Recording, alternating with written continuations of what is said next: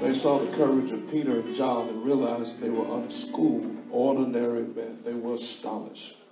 They took note that these men had been with Jesus. But since they could see the man who had been healed standing there with them, there was nothing they could say.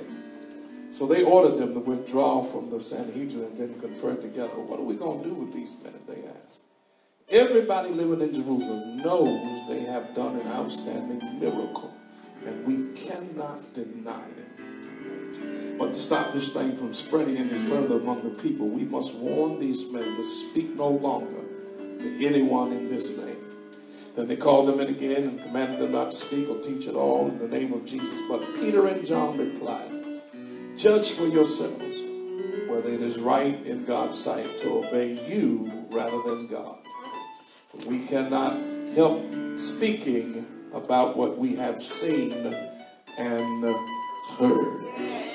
Amen. The grass withers, the flower faded. The word of our God shall stand forever. Let us pray. Father, we thank you for this awesome opportunity to stand here on this Lord's Day behind this sacred desk one more time to preach your gospel, to preach your word. And we pray, God, that you take my mind and think with it, take my mouth and speak with it, and that the compassion of Jesus Christ will flow from my heart. We pray that the word would go forth, that it would touch heaven, torment hell, and transform hearts. Hard hearts, God, as only you can do it. We give your name glory, honor, and praise. In Jesus' name, amen. You go to your seats. I want to tag this text and talk about we have the power. Come on, touch somebody and tell them, we have the power. Now, a little more enthusiasm and excitement. We have the power. Amen. We have the power. We have the power. I love the book of Acts, as it is the record of the history of the early church and its beginning. And it starts out with those days following the resurrection of Jesus from the dead. How Jesus told his disciples, he told them to wait in Jerusalem until he sent them the gift of the Holy Spirit. They waited and they prayed and they prayed and they waited. And eventually the Holy Spirit came upon them. And we read about it in Acts chapter 2. This new power made them into a new people. They shared their possessions. They ate meals together. They experienced together day by day the signs and the wonders of God. And God continued to add to their numbers each and every day. Everything Jesus told them that he would do while he was with them came to pass. After he went back to heaven, Jesus said that he would leave his disciples with his peace, and he did. He said that he would not leave them comfortless, and he did not. He said, as was just mentioned, that if they waited on the gift of the Holy Spirit, then they would receive power from God. Somebody say power. And according to Acts 3, this is exactly what happened. Acts 3 is essentially to our understanding, is really essential to our understanding of Acts 4. Because we read that one day, Peter and John, you know the story, were going up to the temple at the time of prayer, which would have been about 3 o'clock in the afternoon. And faithful Jews prayed at regular intervals throughout the day. And so they ordered their lives around the rhythm of prayer. And therefore, Peter and John made their way to the temple to pray. And at the exact time they were going into the temple to pray, a man who was lame from birth was being carried to the temple gate to beg from those who came in and out of the house of God. And beloved, God has a way of making our paths cross with other people at the right time, at the right place, in order to accomplish the purposes of God. Now, we don't always know why God allows us to meet certain people, but God does. And beloved, if we keep our eyes open, we will experience encounters that we did not plan, which are God's way of putting us in the right place, come on church, at the right time and for the right reasons. All we've got to do is to be open to the very thing that we think we are doing for no reason at all. And it may be that God uses that very instance, that very moment, to do more than we imagined or expected. Peter and John were going to the temple at the time of prayer, and that was precisely the time a man who was lame from birth was being brought and carried, laid at the gate to beg for people who were coming in and out. Now, this wasn't the first time he'd been at the gate begging, nor was this the first time that Peter and John had been at the temple to pray. But this was the day for God to do something that no one had ever seen before. You're not feeling me. And Luke tells us that when Peter and John got to the gate, the man saw them and they saw the man. Yeah. And we've had that experience before, that awkward moment, you know it, when you see someone you may not necessarily want to see, and when you see someone you may not necessarily want to see, and they see you at the same time. Yeah. Come on now, you've been there. It doesn't have to be a beggar, but it's always a bit awkward. Peter and John looked at this man, and the man looked at them and begged for money. And as he asked from everyone, and what happened next proves that Jesus made good on the promise to give power. Yeah. Peter said to the man, he said, look at us. And the man asked Peter and John for money, and Peter said to him, look at us, look at us, look at us. Silver and gold, we ain't got none of that. But what we do have, we give you. In the name of Jesus Christ of Nazareth, rise up and walk. Wish I had a preacher in church. The Bible says that they took the man by the right hand and helped him up, and immediately the man's legs were strong. He jumped to his feet, began to walk, and all three of them went into the temple while they leapt and praised God. I feel like preaching a little bit. People saw that man and knew that this was no imposter, but that this was that same man who had once been begging at the gate by almost any measure. Church, today was a good day. A beggar was delivered from begging. A lame man had been enabled to walk. A good day. Peter and John had put into practice the healing ministry that Jesus gave to them. A good day. God was getting the glory, and the name of Jesus was being praised. Somebody say good day, good day. Peter and John were no longer frightened disciples hiding behind locked doors. Now they were living with confidence, living with courage. They were speaking boldly in the name of Jesus. They were healing people in the name of Jesus. And listen, beloved, we got to understand that healing, watch this, is a sign of God's kingdom. You better preach up in here. I said healing is a sign of God's kingdom. I believe he's healing somebody right now. He's passing by. You better claim your healing in the name of Jesus. You better claim it. You better speak it. You better receive it. Healing is a sign of God's kingdom. It's wonderful, church, that we come to worship. It's wonderful we sing songs like that we like to sing. It's comforting that we can enjoy fellowship. That we have, but what we have, we done if nobody else is being healed. You didn't hear me. I said, it's good that we come to have church. But what if nobody is being healed? You didn't hear me. Our bodies is not always cured of every disease.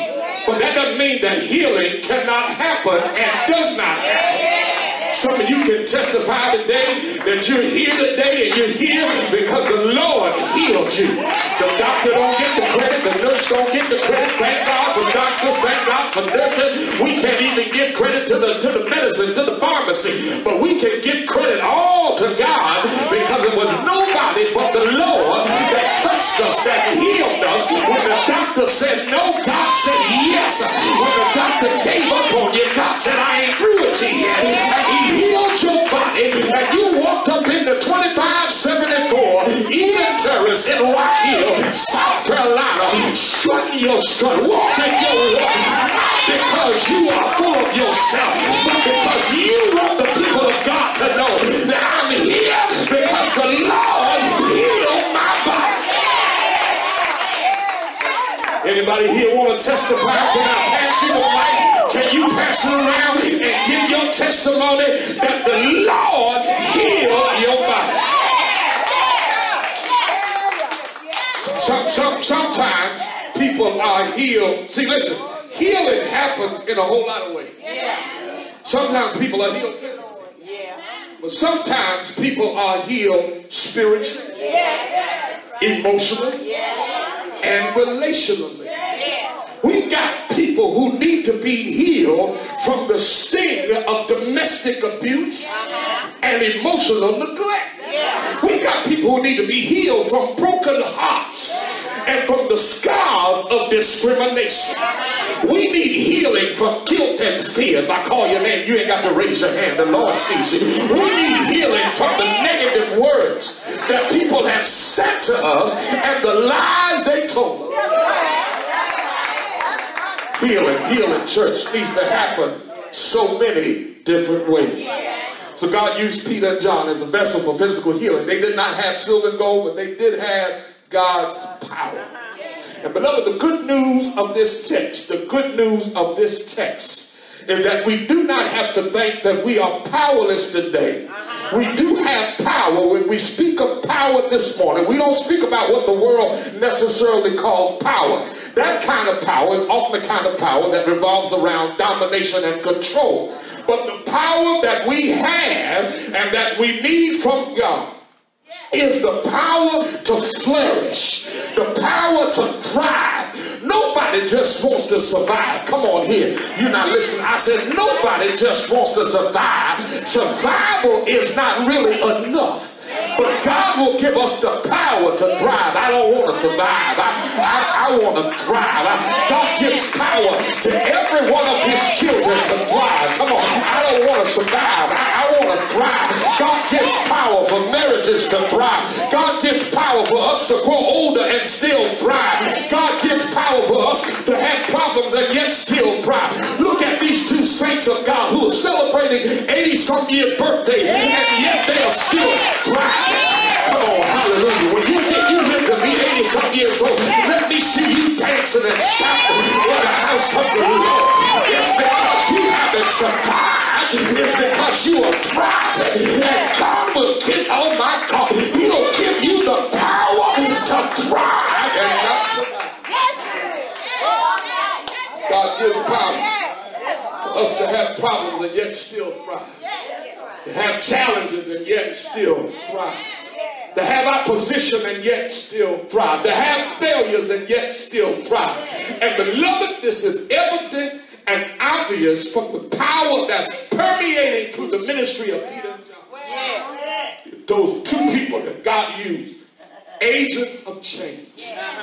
And church, it takes a whole lot of courage today to believe that change is possible. I said change is possible. Let me say it again because you didn't hear it, because you don't like that word. Change is possible. Just as the lame man changed. Peter and John were no longer the men they used to be. Peter had once rebuked Jesus, abandoned the disciples. John once tried to use Jesus to try to give him a position of privilege over the other disciples. And now Peter and John were faithful apostles, claiming the good news with the resurrection of Jesus from the dead. They had been changed. Every day they realized more and more that God had given them a power like no other power. And it makes me wonder, church, what you and I would do if we realized that we too have the power to make a change. You're not working with me up in here. I said, what would you and I do if we realized we had the power to make a change? Let me say it again, because you missed it. You're not really paying attention. You're not really flowing and following. I said, what would you and I do if we realized that we too have the power to make a change? Will we speak up or continue to remain silent? Will we step in or continue to stand on the sideline? Will we take action or continue to talk about what needs to be done? Will we say yes instead of waiting to see if someone else is going to do what needs to happen. Peter and John exercised their right to have power when they made that lame man walk again. Oh, I feel this thing. And you would think that everybody would think that this was good news, but it seems that people did not have a problem with Peter and John. Watch this. Until they became agents of change. I'm praying for revelation. I want you to see this. Until they became advocates for change. As long as they were hiding behind locked doors in fear, nobody bothered Peter and John. But Peter and John chose to use their power to lift people up instead of putting people down. They chose to use their power to open doors rather than keeping doors closed. And when some of the religious leaders saw Peter and John in action, they didn't like the change one bit. No. People find it hard to embrace change. You done set something up in here. When they have to be the one to change. Oh, you getting quiet. I need to hang out there a little longer. But you getting quiet. That lets me know I'm right where I need to be. People find it hard to embrace change because they get comfortable and they start chilling like they're laying back in the easy chair, sipping herbal tea, watching cable. But my God, ain't nobody working with me up in here. They find it hard when they have to be the one to change. Therefore, life requires courage. We're going to follow Peter and John. Y'all remember Dr. Martin Luther King? Dr. King and his comrades they weren't a serious threat until their protests started producing change. As long as they were simple little church folks singing and praying, everything was all right. But once praying became marching, and marching became a movement, and small wins became potentially big political and legal victories, then Dr. King and others lived with a bullseye on their backs. We cannot forget that history has somewhat domesticated Dr. King. History has taken the rough edges off of him and his challenging words and polished them so people won't be offended. But in his lifetime, Dr. King's peaceful protests and prophetic sermons about love and justice were so unsettling to the establishment that the FBI director, J. Edgar Hoover, tapped phone lines and sent undercover agents to infiltrate the civil rights movement. You ain't listening. And for this reason, Dr. King's I Have a Dream speech in Washington really wasn't his most radical work. His most radical work was his effort to organize poor people and sanitation workers, and his enemies knew that if he could organize poor people to stand up for themselves and demand what the Constitution said they deserved, that nothing in this country was going to stay the same. It was Dr. King, who said that a man cannot ride your backs if it's not bent over.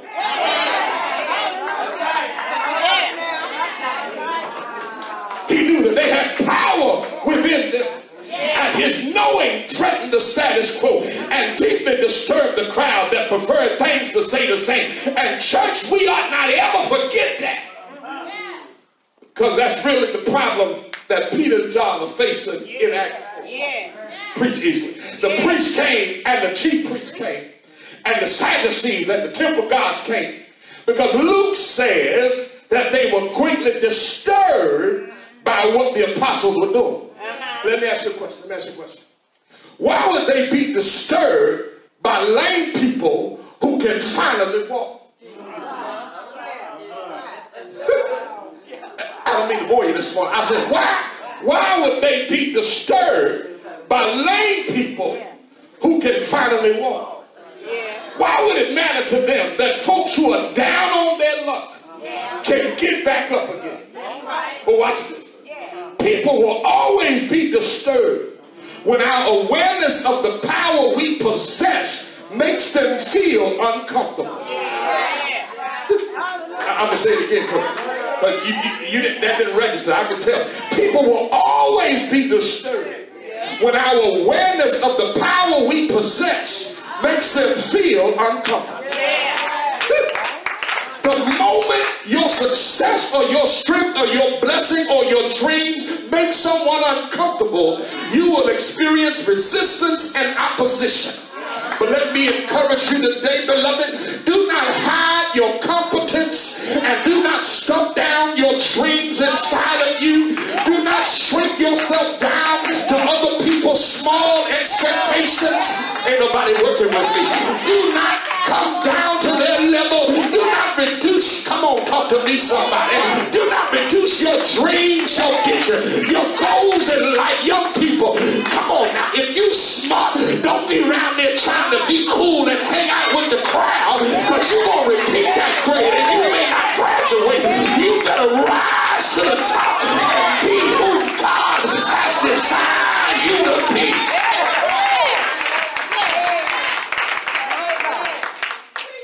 Author Mary Ann Williamson written about this in the most powerful way. She says, our deepest fear is not that we are inadequate. Our deepest fear is that we are powerful beyond measure.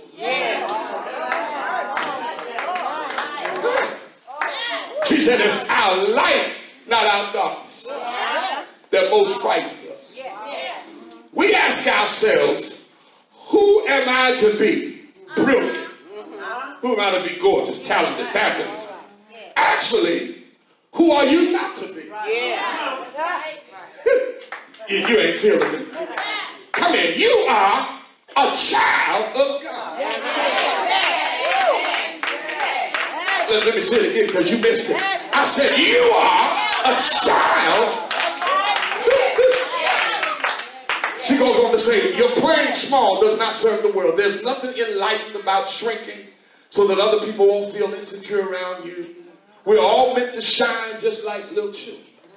We were born to manifest the glory of God within us, and we let our light shine. We unconsciously give people permission to do the same.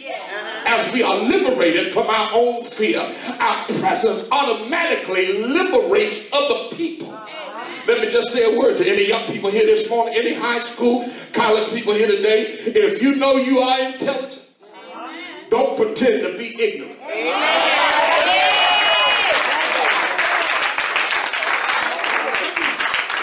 Don't pretend to be ignorant just to be popular. Sam Hill with the rest of them folk. Come on now. Because one day, the people who are popular will wish they had your intelligence. And you get that on the way home. Peter and John disturbed the priests and the Sadducees because they started to live like they had been liberated from their fears. And when a person can let go of his or her fears, they will discover a new power. Peter and John had cast aside their fears of persecution. They were starting to live like they were born to manifest the glory of God. They weren't afraid of their light and their talent. They were beginning to believe that they really did have power. Beloved, here's what we need to know.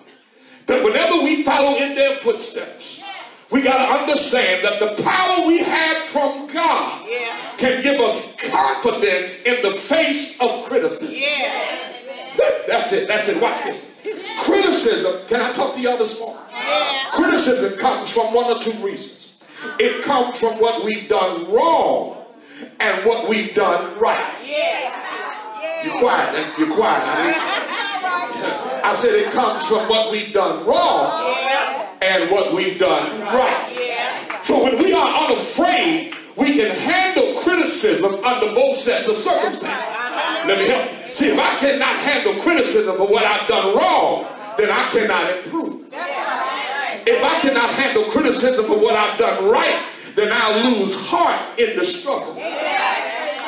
Listen, anybody who expects to do anything ever at all has got to learn how to handle criticism.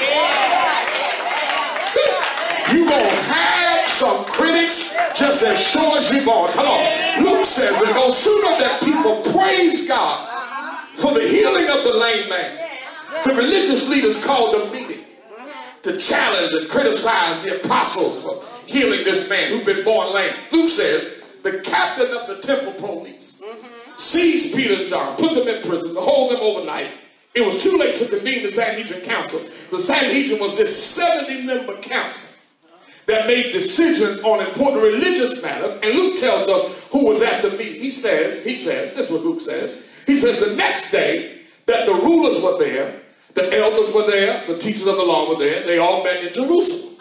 Listen, he said Annas, the high priest, was there, but he wasn't really the high priest. He was more like the high priest emeritus. Caiaphas was there, John Alexander, who we know nothing about, was there. Peter and John were brought before all of them. And the Sanhedrin was seated in this semicircle. So Peter and John would have to face the entire group at the same time. And once they were all in place, the criticism started. Yes. They began to ask them why they were doing what they were doing. What name they were doing it in. Peter and John had a life of ministry ahead of them. They had a future serving God. And one of the things that they had to learn how to do from day one was to handle criticism. Beloved, there is no leadership that you can offer in the church or out of the church that will not at some point be criticized by someone. You ain't feeling me, but I'm going on for myself. Let me say that again. You see, don't be a parent if you don't want to be criticized. Amen. Yeah, I think you get it there. Because when kids are young, many times they go through a season when they think their parents are the most uninformed, ill-equipped people on the planet. I got help with some parents up in here. Their parents, they think their parents don't know nothing at all. That's right. That's right. And whatever they do know, if they figure it's about 20 years out of date, and with that mindset, the child may not say it out loud. At least you didn't say it in Carl and Leonie's house. You didn't say it out loud. They walk up to their room criticizing you for what you are doing. It's the same at work. Don't be a manager of people. For God's sake, don't be a manager of people. You don't have the confidence to take criticism. Don't be an administrator. Don't be a nurse. Don't be a barber. Don't be a beautician. Just don't be. Every worthwhile work comes with the guarantee of criticism by someone at some point. Some of it's justified and some of it ain't. But you will be criticized. But I'm glad today, preach Carl Easley, that Peter and John knew how to handle their criticism with confidence. I got to get out of here. Listen. But the reason why I'm dwelling on this is because criticism actually affects the way we think. Listen. This is research. This is science. Some people internalize criticism. They hear it and they start beating up on themselves. Putting themselves down on the inside.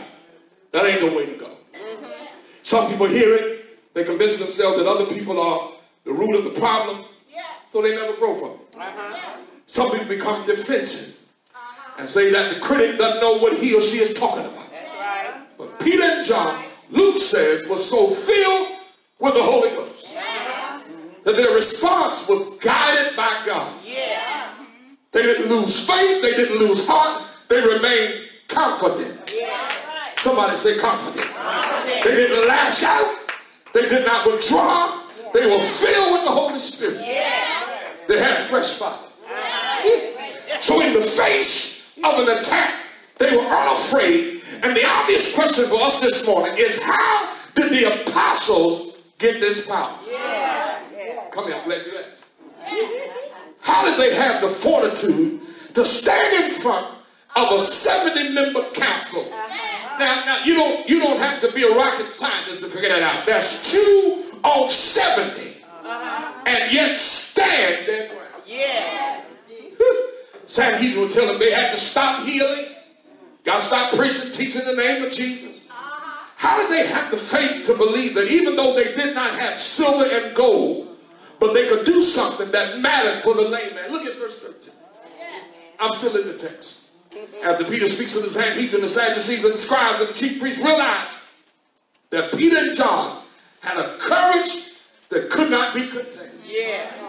But even though they were unschooled and unlearned, even though they were just ordinary men, which meant they had not been to rabbinical school, which meant that they did have one thing going for them that always gives us power. Luke says that the Sanhedrin saw the courage of Peter and John, took note that these men, watch this, the text says that they noticed that these men had been with Jesus. Your enthusiasm going well. That much the Sanhedrin, that much they had like Peter and John. They've definitely been with Jesus. And beloved, there's nothing that will give you and I more confidence and courage like the power that comes from being with Jesus. Help me here, Lord. Peter and John knew what would happen to a person that close to and connected to and stands alongside of Jesus. They had been with him, they walked with him, they served with him, they sat beside him, they learned from him, they've been with Jesus. They had once been with Jesus in a storm in a boat. Winds and waves came crashing down over the boat. They asked Jesus if he can, woke him up. And Jesus woke up and spoke to the storm and said, peace be still. They had been with Jesus. They had been with him on a mountain when he had transfigured before them. His face began to glow with the glory of God, and his clothes became as dazzling as white. They had been with Jesus. They had been with him when a widow in a little town called Nain was going out to a funeral for her only son. Jesus stopped the procession, put his hands on the casket, and the young man sat up and began to live. They saw with their own eyes. They had been with Jesus. What can happen when you have been with Jesus? Well, ain't nobody feeling me. And church, if you and I will have hope for the future, then we cannot forget where our power comes from. Because the power that we need will come from with Jesus. Got to get out of here. How can you be with Jesus? Good question. Meditate on his word in the moment. Reflect on his word in the evening. Come into his presence with gladness. Enter into his courts with thanksgiving and spend some time with the Lord. That's what we got to do, church. When we see the Lord for who he is and recognize him like Peter and John did, then we'll have confidence in the face of opposition because we will remember that God will defend and deliver us. Can't you see Dr. King? John Lewis, hundreds of marchers. Can I talk about it? Making their way across the Edmund Pettus Bridge on March 7, 1965. Confronted by violent forces, officers of the law, on a day known as Bloody Sunday. You think that after that terrible day of pain and defeat, the marchers would have retreated to submission, but they had been with Jesus. They knew that their God, the God of Abraham, the God of Isaac, and the God of Jacob would not fail to defend and to deliver them. And so they came back again, watch this, on March 21st. And this time they had a judge to rule in their favor. They could march across the bridge. They marched 12 miles a day from Selma to Montgomery, Alabama. And the original 600 marchers turned into a crowd of 25,000. By the time they got to the Capitol, you have to wonder why, in the face of billy clubs and tear gas and ordinary people like you and me, why they didn't turn around, why didn't they retreat, why did they continue to say we shall overcome and walk mile after mile? Why did they think they'd be safe marching across a bridge named in honor of the Grand Dragon of the Ku Klux Klan? Maybe they read Acts chapter 4, 18 through 20, because the story I read said that the Sanhedrin threatened Peter and John. They said, don't you go out preaching in the name of Jesus anymore. They threatened Peter and John, and they said, we'll punish you if you just stay in your place, preacher. If you just stay in your place, Peter. If you just stay in your place, John. But Peter and John decided that they would rather listen to God than listen to the Sanhedrin. Because they said if we honor the Lord will defend us. The Lord will deliver us. Won't he do it? They looked at those folks and said, what is right to listen to you or to follow our God? We may not be where we want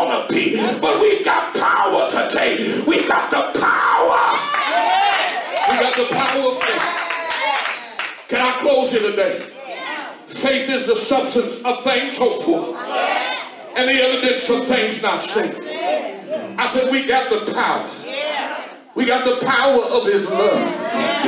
And I am persuaded that nothing can separate us from the love of God that's in Christ Jesus. We got the power of truth. And I know this, that when you know the truth will make you free. We got the power of unity, because a house united cannot fall. We got the power of hope. With God, all things are possible. Do I have a witness here? We got the power. I'm through today. We got the power of his name. His name is like no other name. His name, there is a name I love to hear. I love to sing it one. It sounds like music in my ear. The sweetest name, the sweetest name. And I call his name, and I call his name in the Crossroad Church. I call his name, because if I call his name, demons have got to run. If I call his name, sickness will be healed. If I call his name, the blind will see. If I call his name, the deaf will hear. If I call his name, the lame will walk. If I call his name, the poor will be rich. If I call his name, things will happen. Jesus. Whoa! Oh, how I love Jesus. Is there anybody here who can testify? Do you love it? Do you love it? Do you love it? Whoa! How I love Jesus. Why?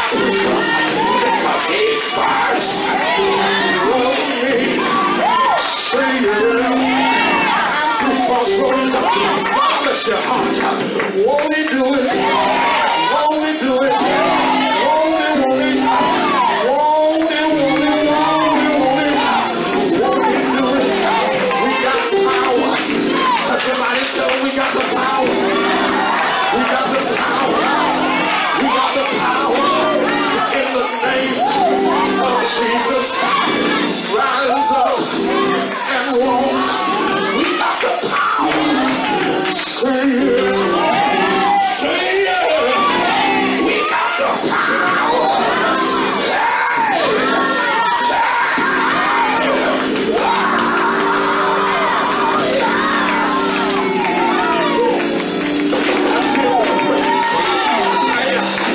Come on, give him praise. Give him glory. We got the power in the name of Jesus. I dare you to speak to your situation in the name of Jesus. Rise up and walk. We got the power in the name of Jesus. Sickness, I speak to you in the name of Jesus. God will deliver and defend. Won't he do it? Excuse me. We got the power. See ya.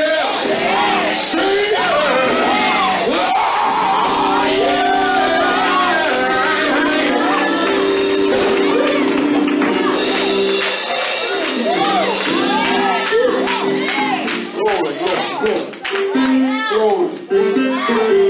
We got the power. We got the power, church. We got the power. Bring about a change. We got the power to give walking legs to lame. We got the power to change Rock Hill, South Carolina. We got the power to change our homes, our families. Young people, we got the power. There's power in the name of Jesus. power in his name. Come on, stand to your feet. There is a name I love to hear. I love to sing its word. It sounds like music in my ear. The sweetest name on earth. Come on, church. Oh, how I love Jesus. Come on. Oh, how I love Jesus. Oh, how I love Jesus. Because he first loved me. Come on, sing that chorus again. Yeah. Oh, how I love Jesus. Singing. Oh, how I love Jesus. Oh, how I love Jesus. Because he first. Come on, one more time. Sing it, church.